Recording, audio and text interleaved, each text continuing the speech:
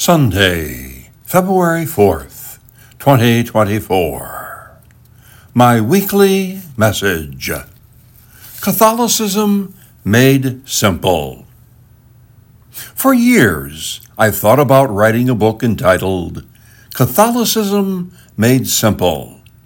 There are so many of these made simple books on the market, on everything from computers to auto mechanics.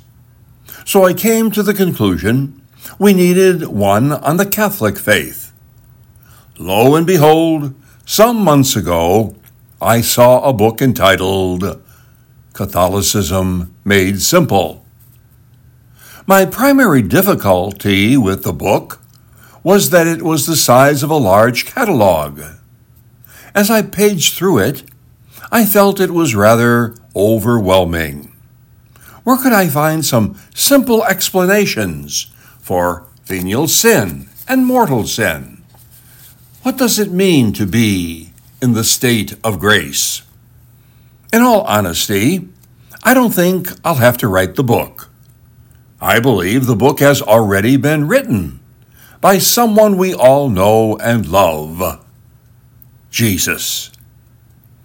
I find this weekend's gospel to be a mini version of Catholicism Made Simple. Chapter 1. Jesus leaves the synagogue and goes to Simon Peter's house.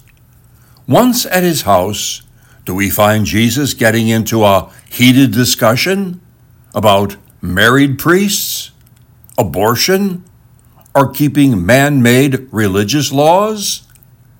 Not at all. Once inside the door of Peter's house, Jesus sees that Peter's mother-in-law is sick with a fever. What does Jesus do? He goes over, grabs her hand, and helps her up. And immediately the fever leaves her. Here and everywhere, Jesus needs and he sees a need and he responds. Jesus touches people with his eyes, his ears, his lips, his hands, his heart, and his soul. Catholicism made simple, real simple. Chapter 2. By sunset, the word had gotten out, and they began to bring all the sick and possessed people to Jesus, so he could lay his hands on them. What does Jesus do? He keeps on touching and caring and curing. He doesn't limit his ministry like we often want to do.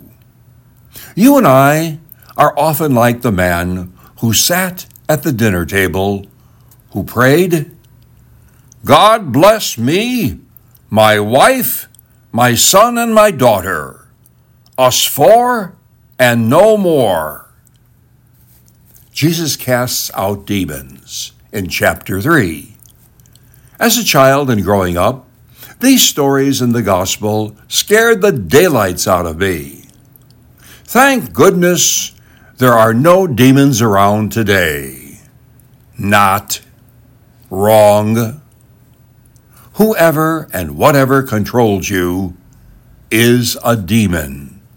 There are probably 100 times as many demons around today as there were in Jesus' time.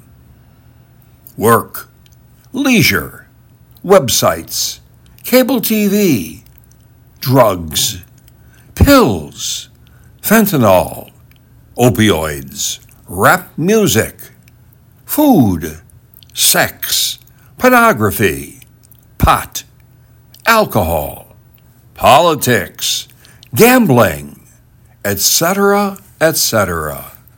Whatever and whoever controls you is a demon. Demons always find a home where there is a deep emptiness, a feeling that you are all alone and no one understands or cares, a feeling that life is slipping by.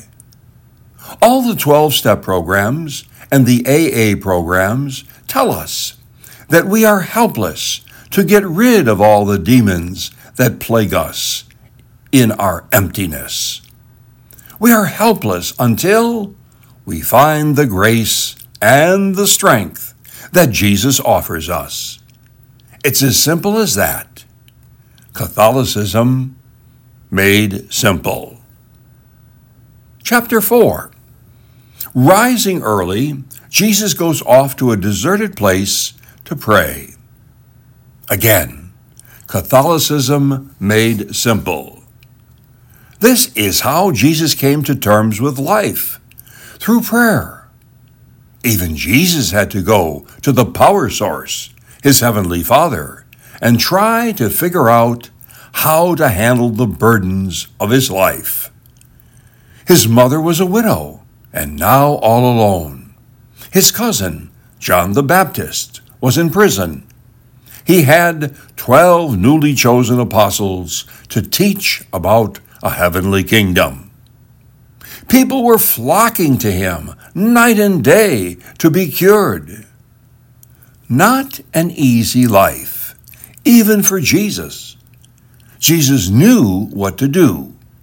Make time to pray.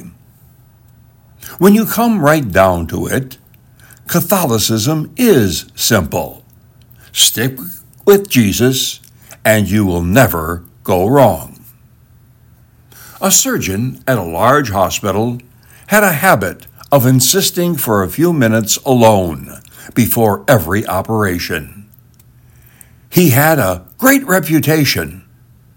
A young doctor who worked with him wondered if there was a connection between his unusual habit of time alone and his great success.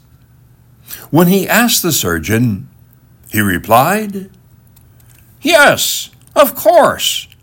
Before each operation, I ask the great physician to be with me, to guide my hands in their work.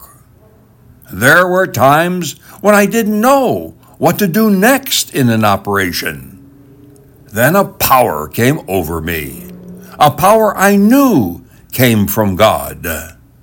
I would not think of performing an operation without first asking for God's help." One day, a father brought his very sick daughter to the hospital. He insisted that the only doctor he would allow to touch his daughter was the one who worked with God. Have you ever felt a power come over you that was from above? To love persons is to see the face of God. Please share this weekly message with others, and do listen to my podcast.